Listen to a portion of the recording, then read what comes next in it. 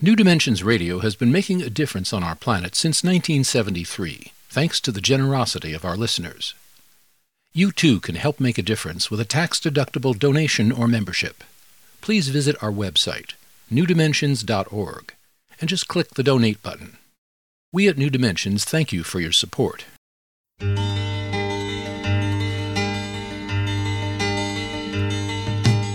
It is only through a change in human consciousness that the world will be transformed. The personal and the planetary are connected. As we expand our awareness of mind, body, psyche, and spirit, and bring that awareness actively into the world, so also will the world be changed. This is our quest as we explore new dimensions.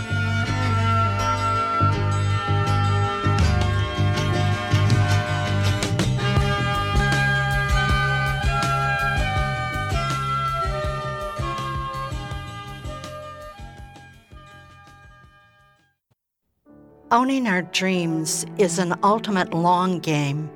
Your dream may be waking up in the morning to do some kind of work that makes you feel alive, a calling you must do.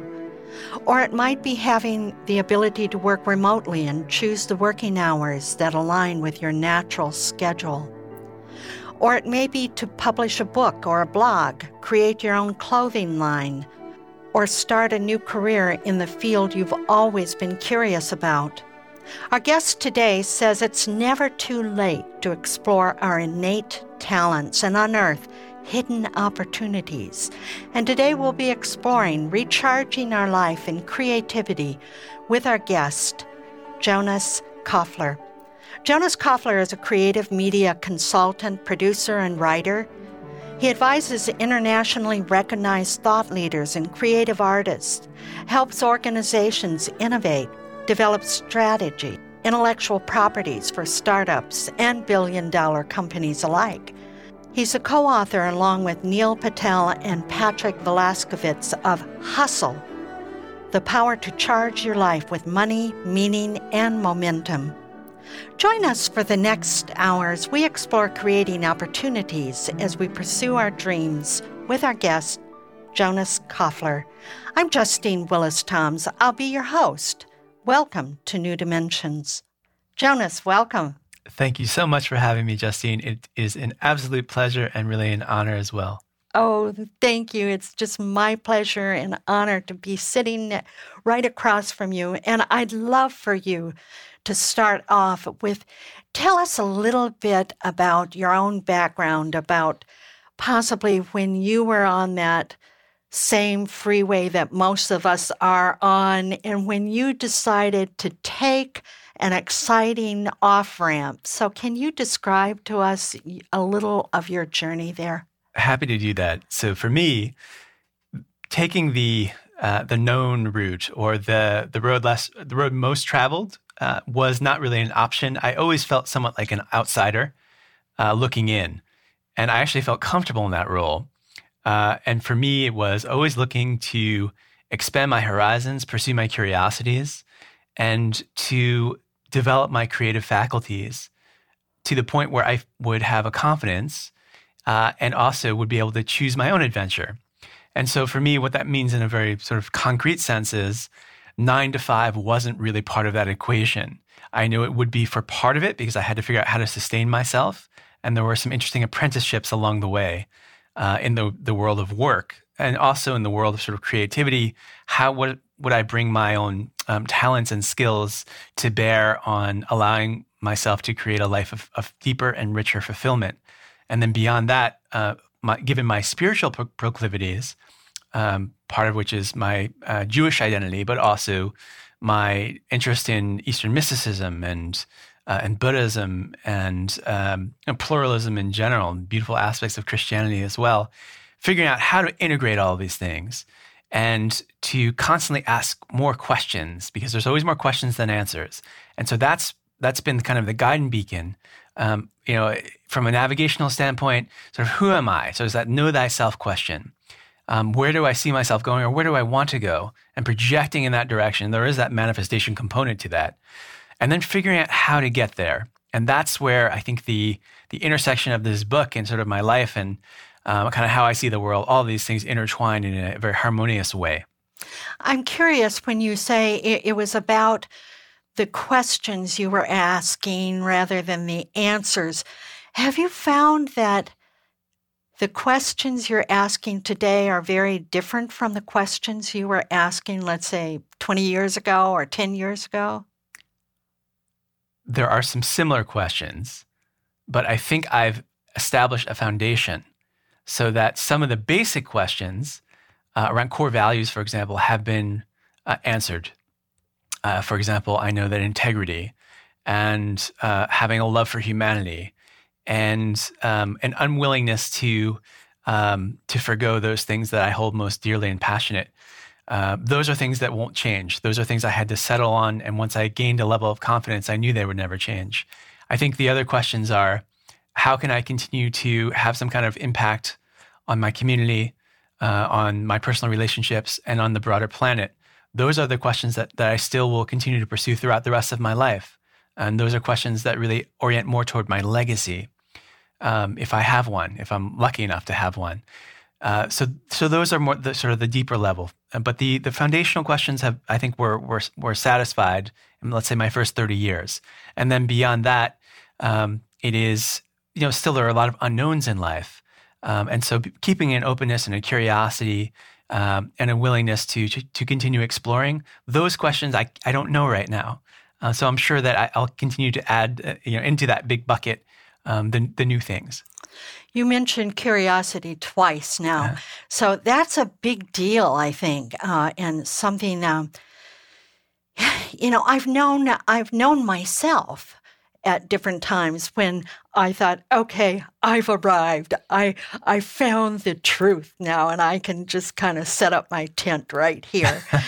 And then I was blessed, and I call it blessed, with the being knocked off of that side of the mountain and pushed beyond that and opened up to a bigger realm, or I might describe it as that. So part of that is like this keeping ourselves curious. So what advice do you have to help us stay curious? Because it's hard to not know. We want to know the one thing. I would answer that by saying I think each of us is on a quest, is on a journey. Without sounding too cliche, sometimes we forget that. And it requires some kind of slap in the face in the universe. In my case, it was having a stroke when I was in my 20s, which was a huge awakening or reawakening or repurposing of energy. For others, it might be depression or dealing with family issues or other important questions about how am I planning to spend my time in this life on the planet? What is my contribution? How can I cultivate my talents and so forth? We all have our own lens of looking at the world, right? So I think for me, it is allowing myself to have a flexibility and to see the world every day as a blank canvas, and a canvas that I'll fill. I'll fill it intellectually. I will fill it spiritually. I will fill it through my entrepreneurial pursuits. I will fill it through relationships. I will fill it through any possible means or avenues. And that requires an energetic commitment, a conscious psychological effort to saying, I'm going to stay open. Regardless of how I'm feeling today, I'm going to stay open to possibility. And so that's going to lead me down a path to having meetings with hopefully remarkable people, to what my wife called cositas, which are the little things in life, right? Those little breakthroughs are little moments of gratitude when you can have that exchange of kindness or an exchange of a thought or an idea that might send you in a new direction or a new way of thinking about the world, or perhaps bring a new opportunity into your life. We write about luck in the book, and I think that my theory is that luck is actually something that's sort of deeply in the bone marrow, and even beyond that in our DNA. It's encoded there, in that spiral, that beautiful, perfect spiral of DNA. And there's something that happens there, something that happened, I think, many eons ago, where people started to trust themselves, and they started to trust that sense, that intuitive sense that I'm making the best decision right now. And if not, perhaps there's some serendipitous event that'll come of it. And I'm a true believer in that. And so this idea that we can manifest the outcomes we want in the world, we can choose who we become, that is a reflection of that. It's a reflection of saying, I am going to be courageous, right? And in the book, we want to encourage people to be courageous, to make those choices that most people won't make, to allow themselves that unconventional space to operate. Part of that, again, is the curiosity. Part of that is saying, I'm going to remain open. My life is a blank canvas, and I can restart every day. So, Jonas, are you saying that we can create our own luck? I am very much saying that. And to unpack that, we have sort of 4 components of the luck. And this is based on the work of Dr. James Austin, who was at Stanford for many years. But the way that we've sort of formulated our lexicon is luck is, one, a random event, a chance event. You're driving into the supermarket parking lot on a very busy Saturday before Thanksgiving, let's say, the week before, and you're trying to get all of your shopping done. And there's a line of cars, and magically a spot opens for you. That's a random event. It's a chance event. And all of us have access to that and have experienced that at some point in our lives. So that's very basic luck, the chance. The second level of luck is what we call hustle luck. Hustle luck is an energetic luck. It's a luck of movement or motion. And it requires us taking some physical action to move ourselves from point A to point B. And often that luck happens in between. So we can't see it coming, but when it happens, man, does that feel great. So is that like you have to kind of rub shoulders with life in order to tap into that one? You can't just sit in your armchair in your room and expect that one to come to you. Is a luck that requires direct experience, direct action. So there has to be an ignition piece there. If we sit back and are passive observers, meaning we can't meditate all the time. We actually have to get up and do something, very simply. And there's a balance there. There's nothing wrong with sort of sitting and being mindful and observing. But for this type of luck to unfold, for us to be able to take hold of it and to leverage it in our lives, we have to be in motion. So it's just like Laura and I coming here to the studio. And that's your wife? Yes, my wife, my beautiful wife, 10 years. Thank you, Laura.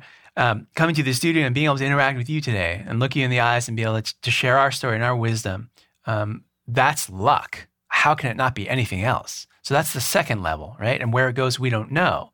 But perhaps we launch the next great nonprofit and change the world or have some kind of profound impact the rest of our lives just from this conversation. That can happen, right? So there's a trust there and a confidence that I've developed over the years. My journey has brought me to this point. And I can talk more about the backstory, but that's the second level of luck. The third level of luck is a little more sophisticated, a little more nuanced. And that luck is called hidden luck. It's the hidden luck, the unknown luck. It's really a luck that involves creative synthesis and pattern recognition. It's seeing 2 disparate things and being able to find the connection or the connective tissue, the connection points, the things that bring these ideas together. We're going to talk about the next one, too, in just one moment. Mm-hmm. So that you've talked about 3 of them. We'll go to the 4th one in just one moment. But I want to remind our listeners that I'm here with Jonas Koffler. He's the co-author of Hustle, The Power to Charge Your Life with Money, Meaning, and Momentum. And if you want to know more about his work, you can go to his website, jonaskoffler.com. He spells his last name Koffler, jonaskoffler.com. Or you can get there through the New Dimensions website, newdimensions.org.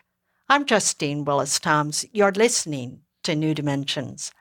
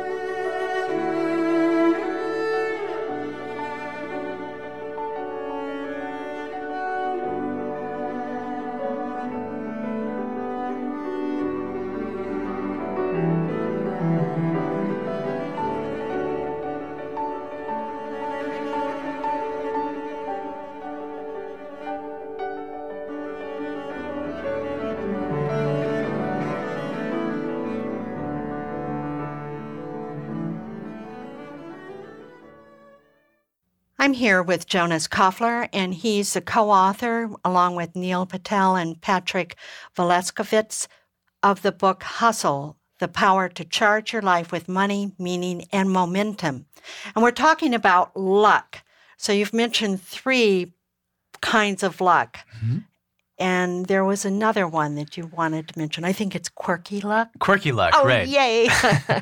This is a fun type of luck. This is a luck that is expressed in our individuality. It's a luck that we're all endowed with at birth. And it's, in some ways, it is an expression of our uniqueness. It's what we bring to the world each and every day, not by aping or modeling someone else, but by being our own authentic selves. And so this is... This, I think, is the luck that might be most overlooked, believe it or not. But this is funny. It's a luck that attracts us to like-minded people, because I think it's not necessarily the similarities that bring us together. That's sort of the obvious. Sometimes it's the differences that are attractive. It's that magnetic component, right? Mm-hmm. That says, wow, that's a person I should probably talk to. Right. They look different or strange or whatever it might be. And that's certainly true of my life. I generally look for those differences and say, what might this person have to share with me, right? Didn't I remember reading a story about you being on an airplane and being stuck in that middle seat, and that's so tough. But that was the kind of luck you were talking about. Can you describe that moment? Absolutely. So I in fact would assert that that's a combination of luck. But I'll tell you, no one likes to be sandwiched between 2 folks on an airplane, especially when they haven't slept in a while. And that was my case. So I was flying from Austin to San Francisco to work on a film project. My dear friend and another business partner, Ross McKenzie, with whom I developed a startup in the mental health space. But on that day, I got on the plane and I was sitting next to 2 gentlemen, one a sort of a large square-jawed linebacker type who was already fast asleep when I got on the plane, and the other leaned over to me and said, "Hey, I'm David Wilk. I'm a comedian. Usually, I introduce myself and go to sleep. So tell me about yourself before I go to sleep." I said, "Sure, I'm Jonas. I'm a media consultant and I do a number of things. Actually authoring a book, and I'm going to work on a film project." He said, "Interesting. I'm an actor as well. And by the way, our comedy show, 4-Day Weekend, is the longest running comedy show and improv sketch comedy show in the country, at least in the Southwest, other than Second City."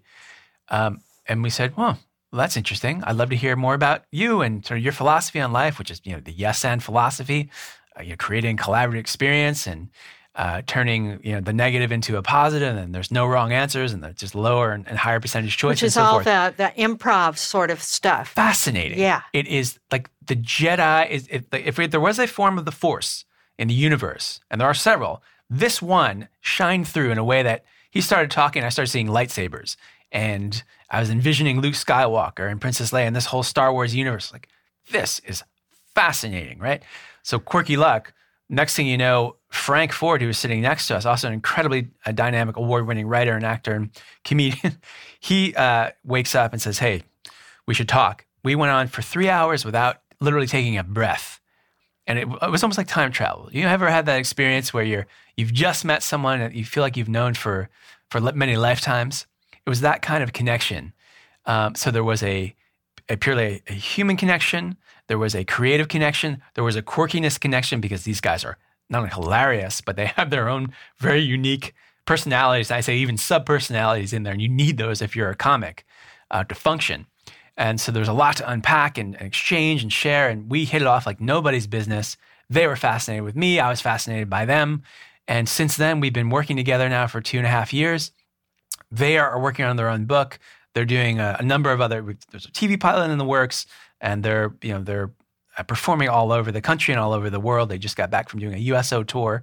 They're just exceptional human beings, and they work with companies all over and really changed the way that companies work and how they operate. So what I'm hearing, Jonas, is it wasn't just a conversation you had, however wonderful that was, that those 3 hours just transported you.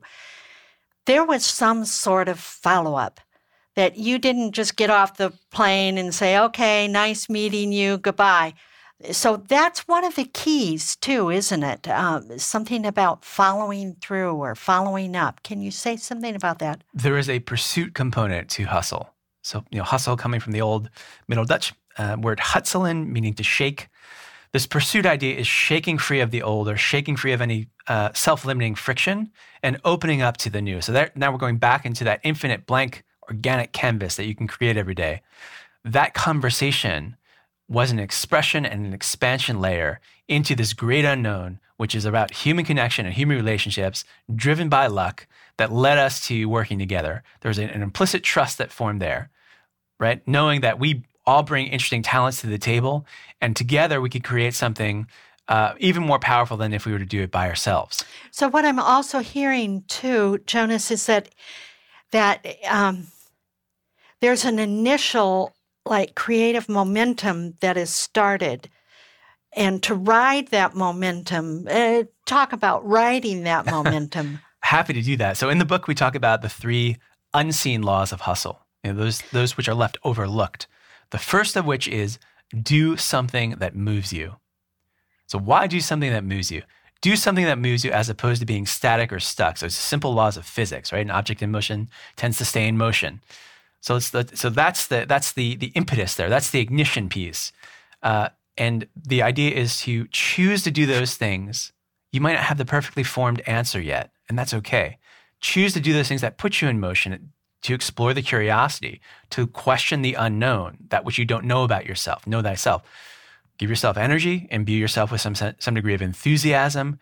Try to look at the world through the lens of the entrepreneur. Right? Something out of nothing. You're constantly creating something out of nothing. We do that every day. That's what the universe is it not? So that's the do something that moves you. Set your heart in motion. That's the first layer of hustle as we define it.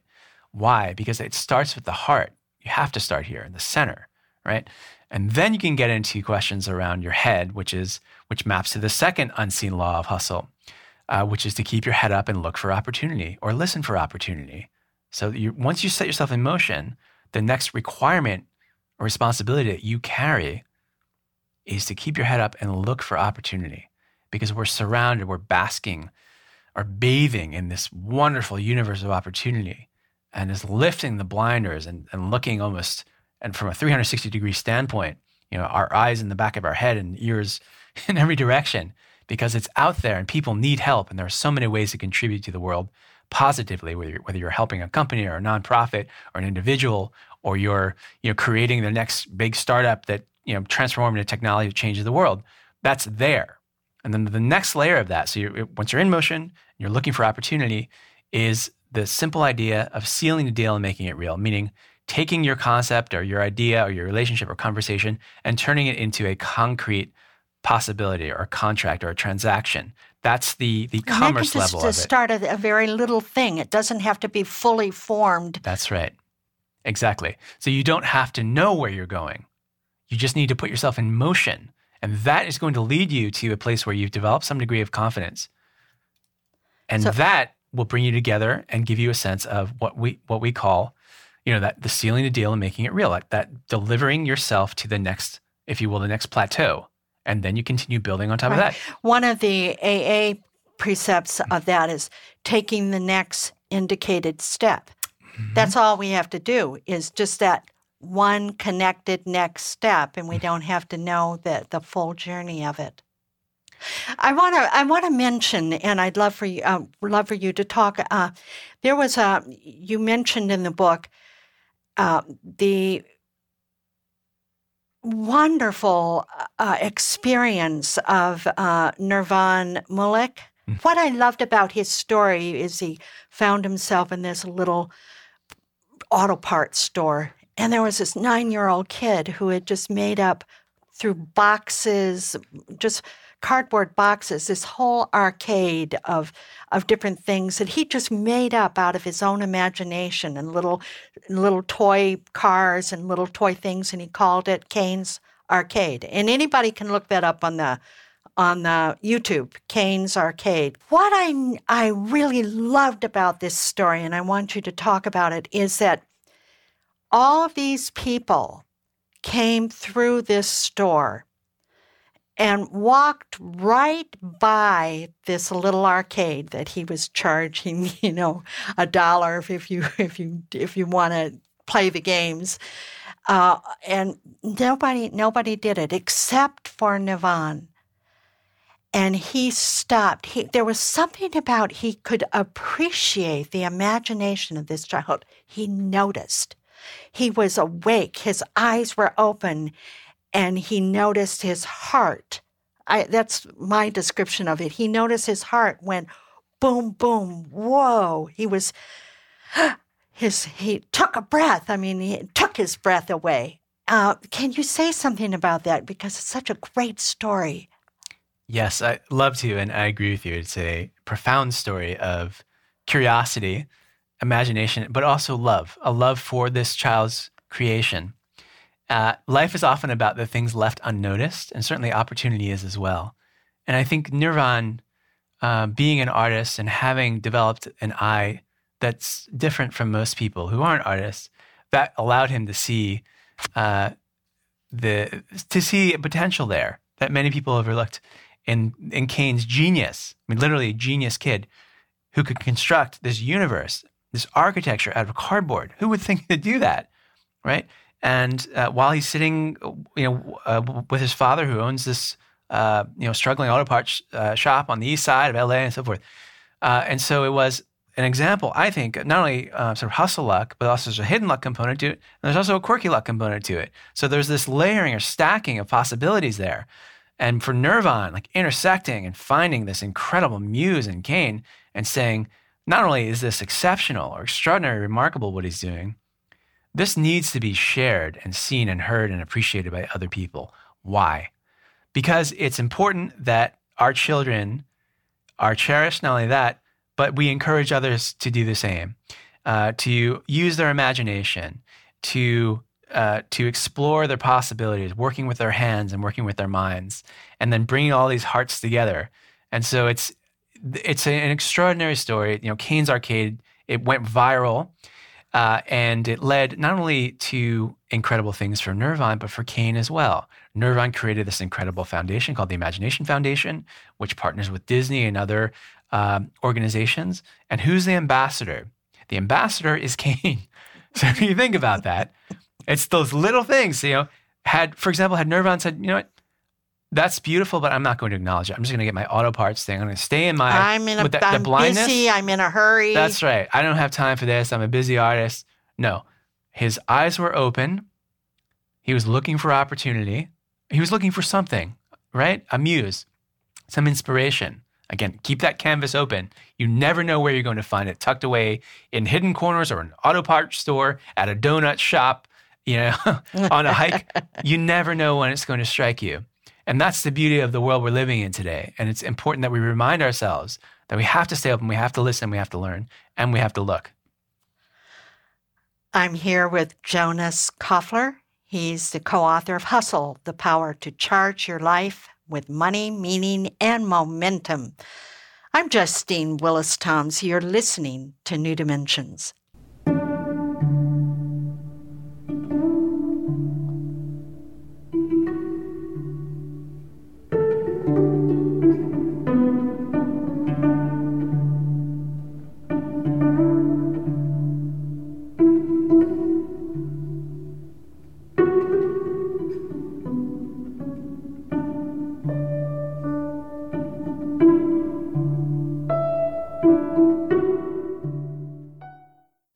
I'm here with Jonas Koffler, and he's the co-author of Hustle, The Power to Charge Your Life with Money, Meaning, and Momentum.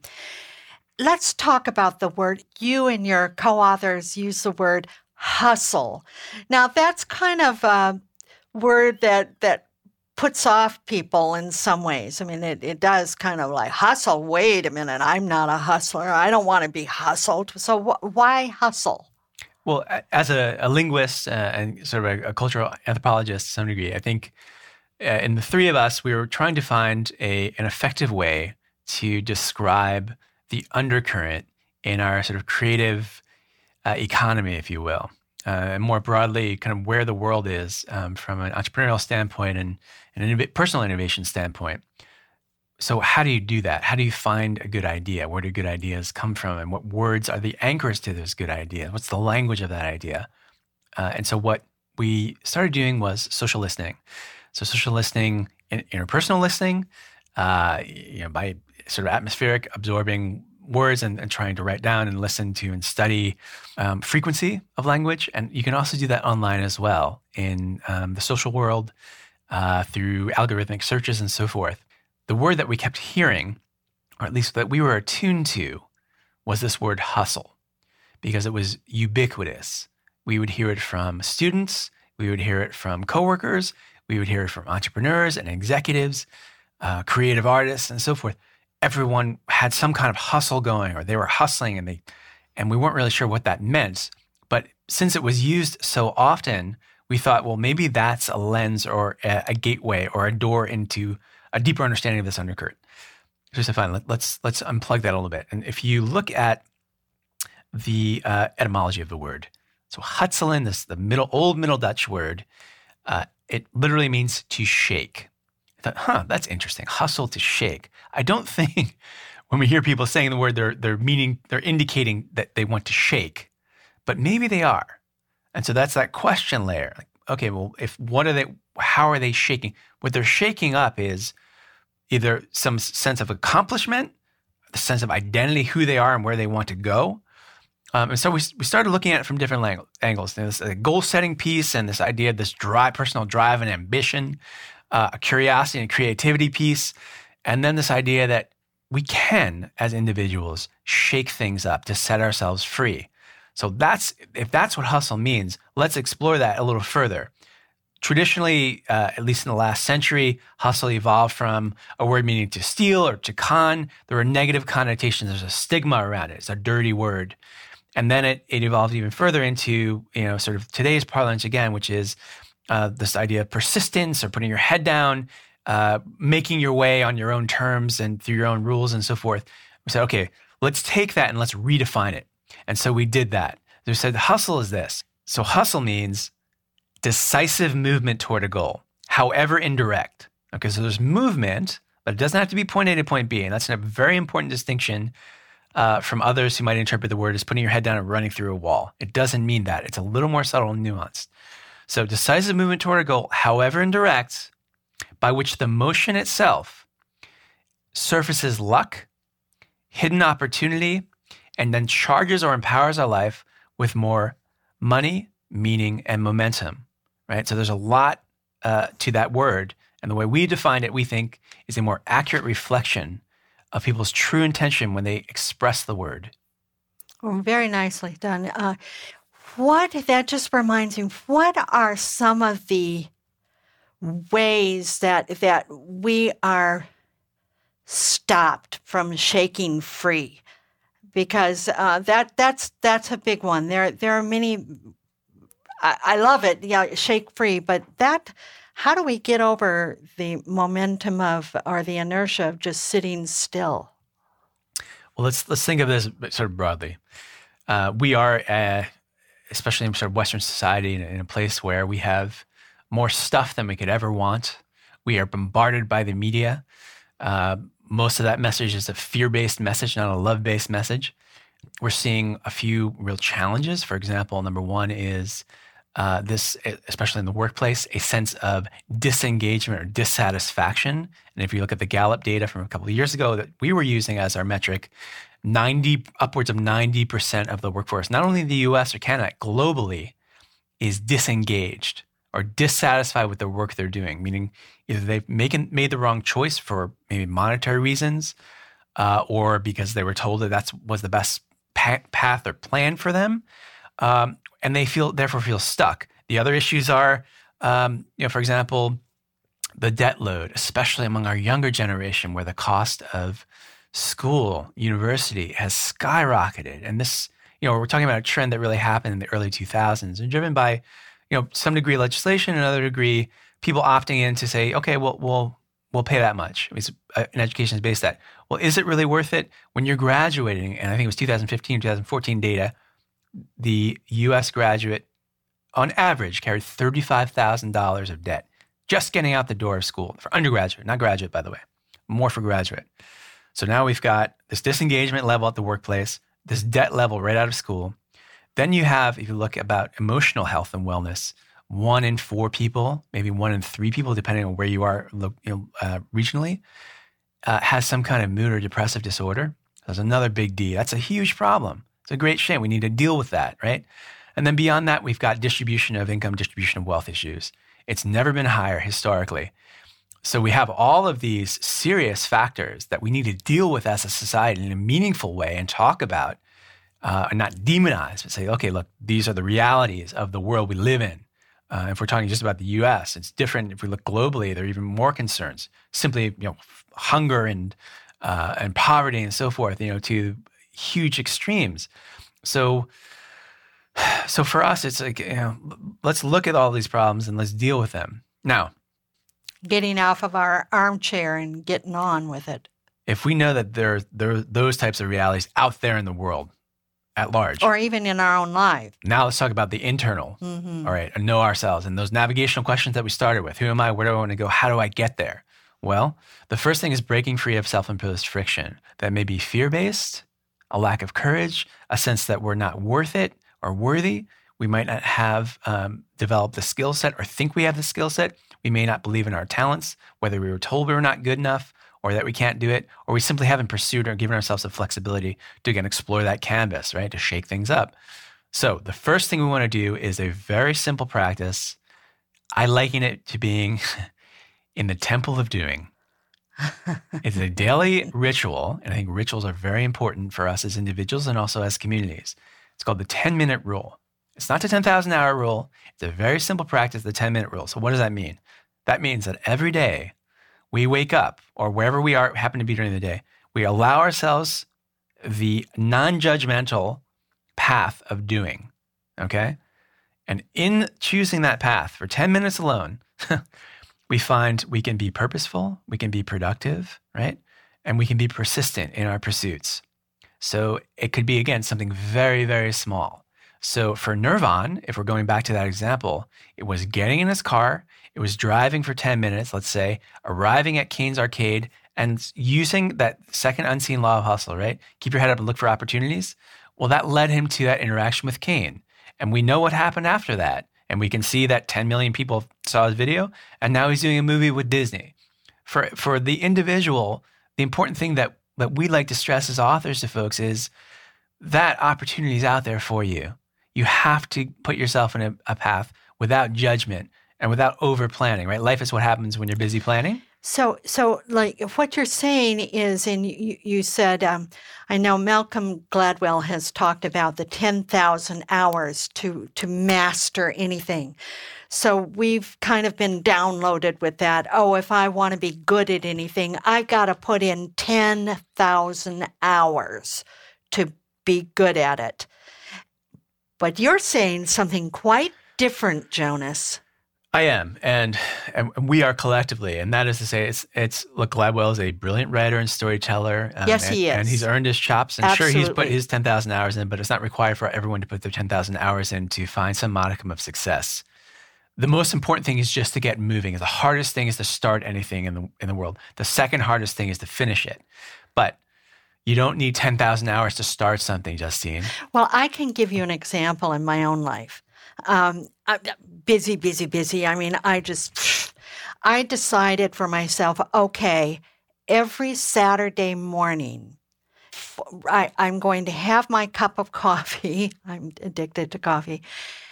And even before I get dressed, I'm going to sit down and give myself 1 hour to work on my book. That's all. I'm going to do that.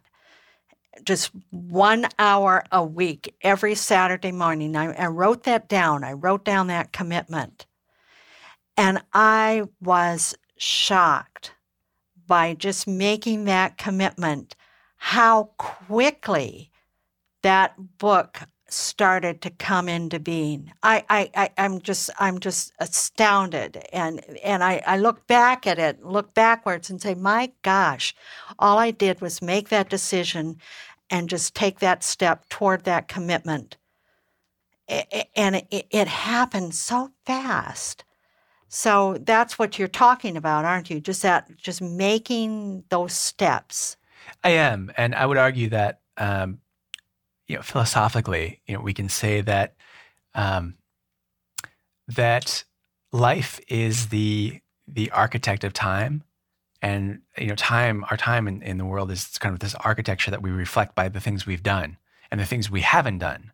In your case, it was making, again, that conscious psychological commitment to writing a book, which is a formidable task and terrifying for most people. Oh, it was for me. I never thought I could ever do it. Right. I had a desire to do it, but you allowed yourself to do it.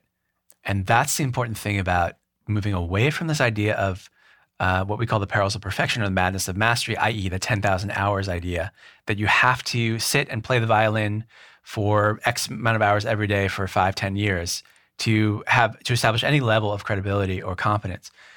We also know this, and this is very important. Each of us is endowed with a level of talent or an application of talent that differs from the person sitting next to us. When we're in the classroom as children, we're taught that we're all equal and we all have the same talents and so forth. And the reality is that some of us are much more gifted in certain things than others. And we all have our own unique gifts. The challenge for us, and this is again back to this premise of hustle, shaking free from that which we know and finding that the unknown that will drive us through success, is to allow ourselves to explore those things where we might actually have some talent in. But you'll never know by sitting back and not doing anything. So you have to get out of that mentality to get unstuck and to do something that moves you, or at least try something. Otherwise, you get locked in this insidious pitfall or trap where you can't do anything. So while Gladmell will have his mantra and he'll ride that off into the sunset around 10,000 hours, and every company and everyone around the world who's read Outliers may believe that, what we know is that science has roundly rejected it and debunked it. What is your advice? We'll go into this in just a moment. What is your advice in our discovering that innate talent we might have? So we'll go into that in just one moment. I want to remind our listeners that I'm here with Jonas Koffler. He is the co-author of Hustle, The Power to Charge Your Life with Money, Meaning, and Momentum. I'm Justine Willis-Toms. You're listening to New Dimensions.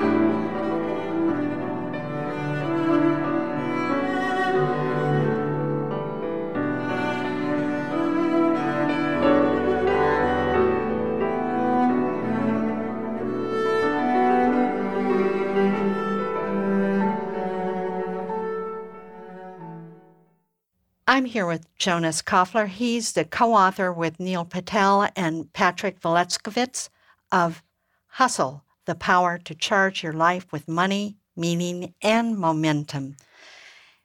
And Jonas, we're just starting to explore that innate talent that we're born with, that we have this ability. How do we uncover that? How do we unpack that?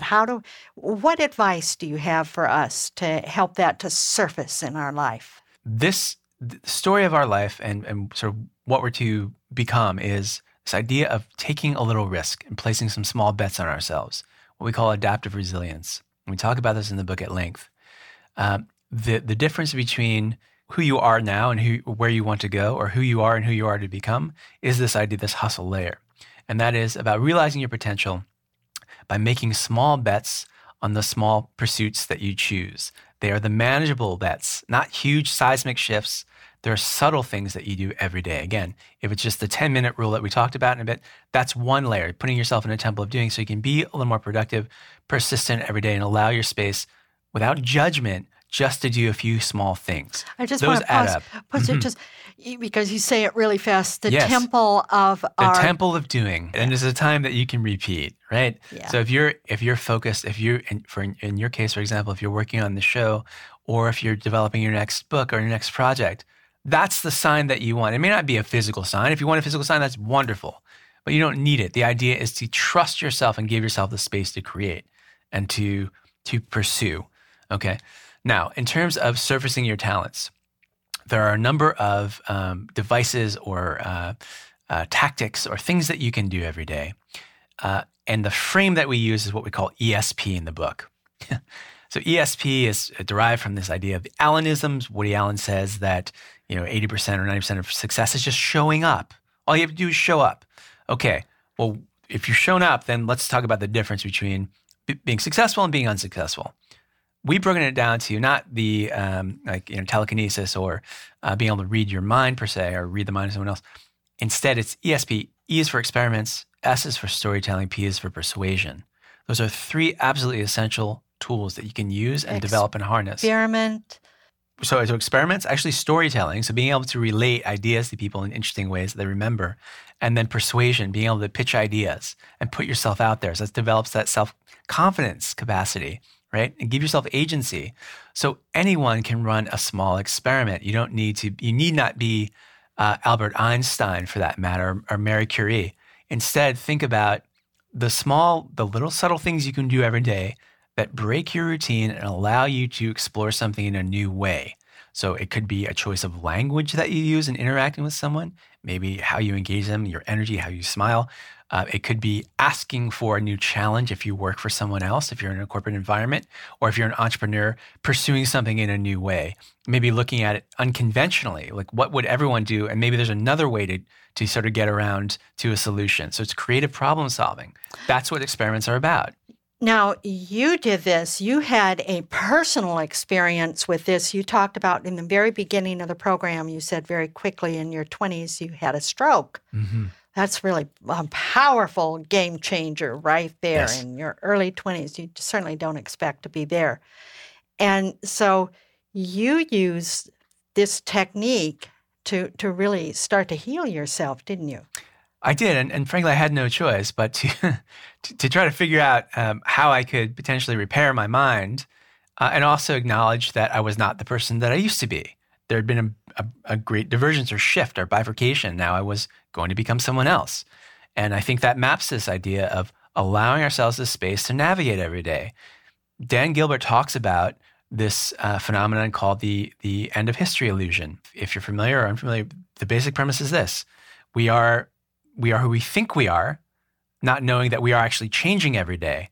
And we get to a certain point in life, whether we're in our 20s or 30s or 40s, and we say, we've learned everything we can learn, we know who we are, and therefore we're not going to change that much. And the reality is that the Jonas talking to you today is vastly different from the Jonas who would be talking to you 20 years ago, pre-stroke, or even at the point of stroke, past the point of stroke, or 5-10 years ago.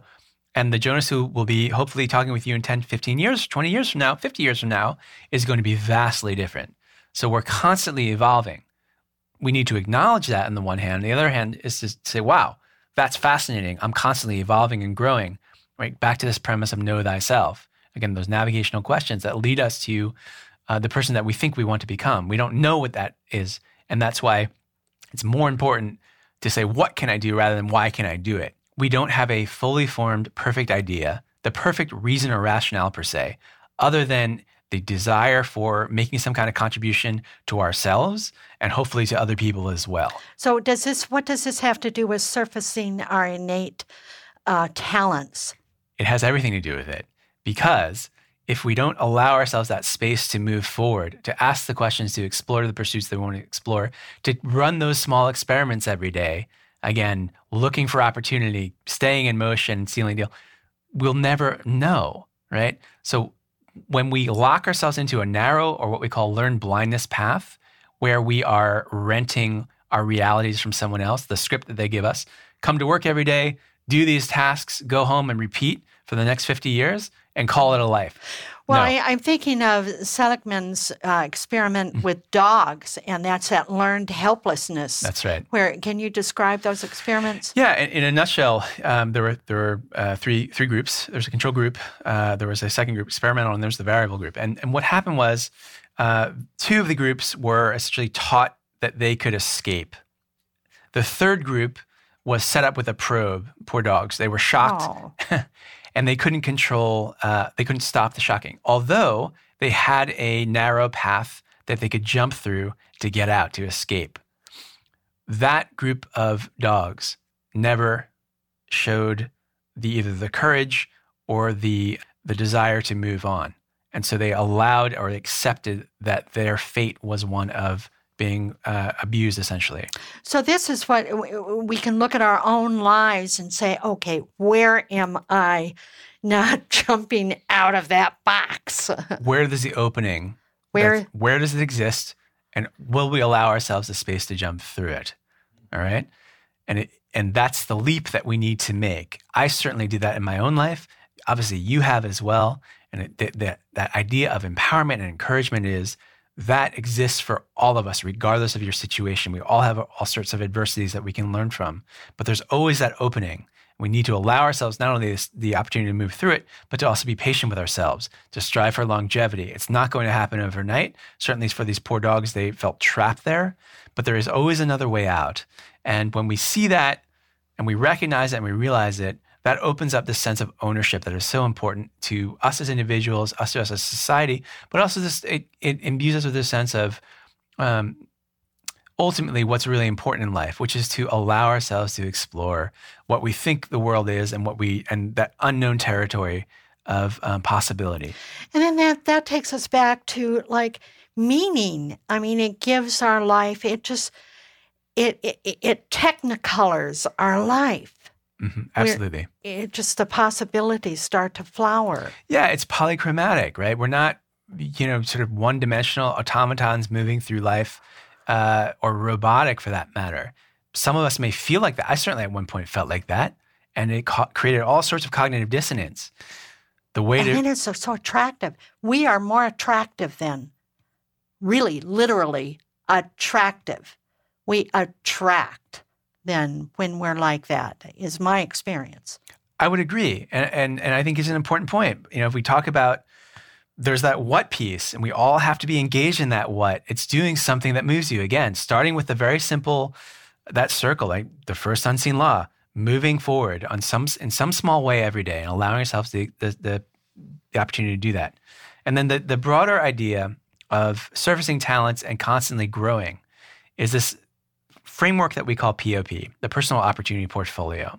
So we're trying to explore how can any individual, in a very simple way, grow, how we can rapidly raise or accelerate our perceived value as individuals in the world, as contributors or creators. So, well, why don't we think about that? And let's divide it into buckets. So the first one is all around human potential, right? That is the growth arc of learning, all right?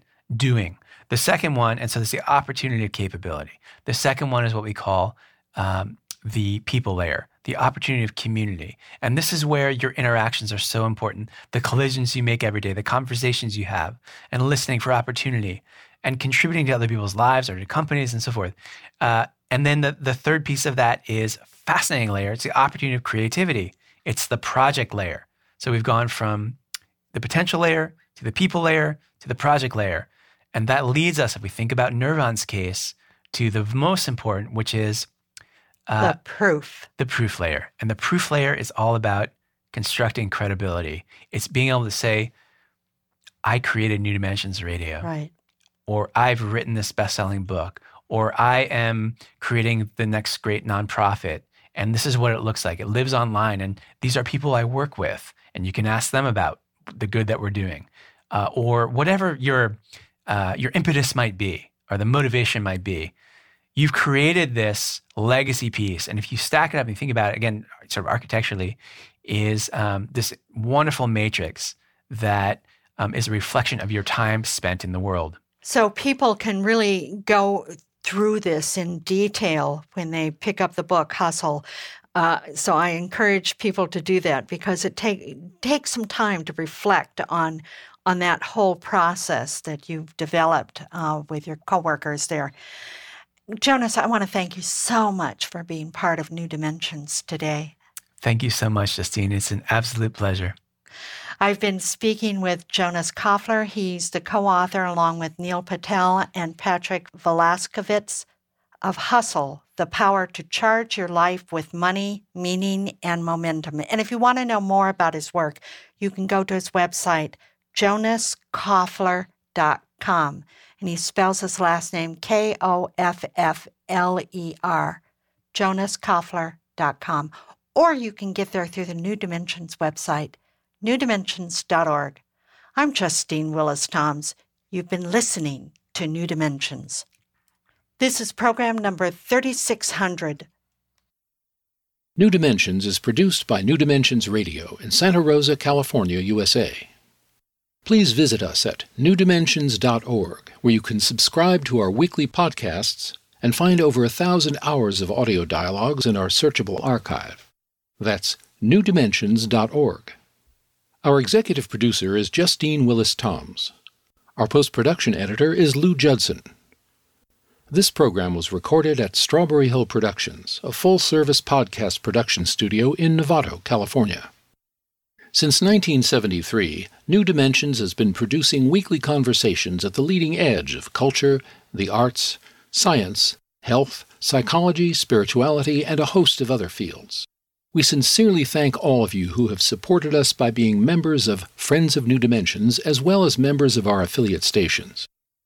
My name is Dan Drayson. On behalf of everyone at New Dimensions, I'm wishing you well. New Dimensions Radio is an independent producer supported by listener contributions. To find out more about the program you've just heard, to subscribe to our free weekly newsletter and our New Dimensions and New Dimensions Cafe podcasts, and to access thousands of other programs in the New Dimensions archive, please visit our website, newdimensions.org. That's newdimensions.org. Or call us at 707-468-5215. That's 707-468-5215. Please join us next time as we explore New Dimensions.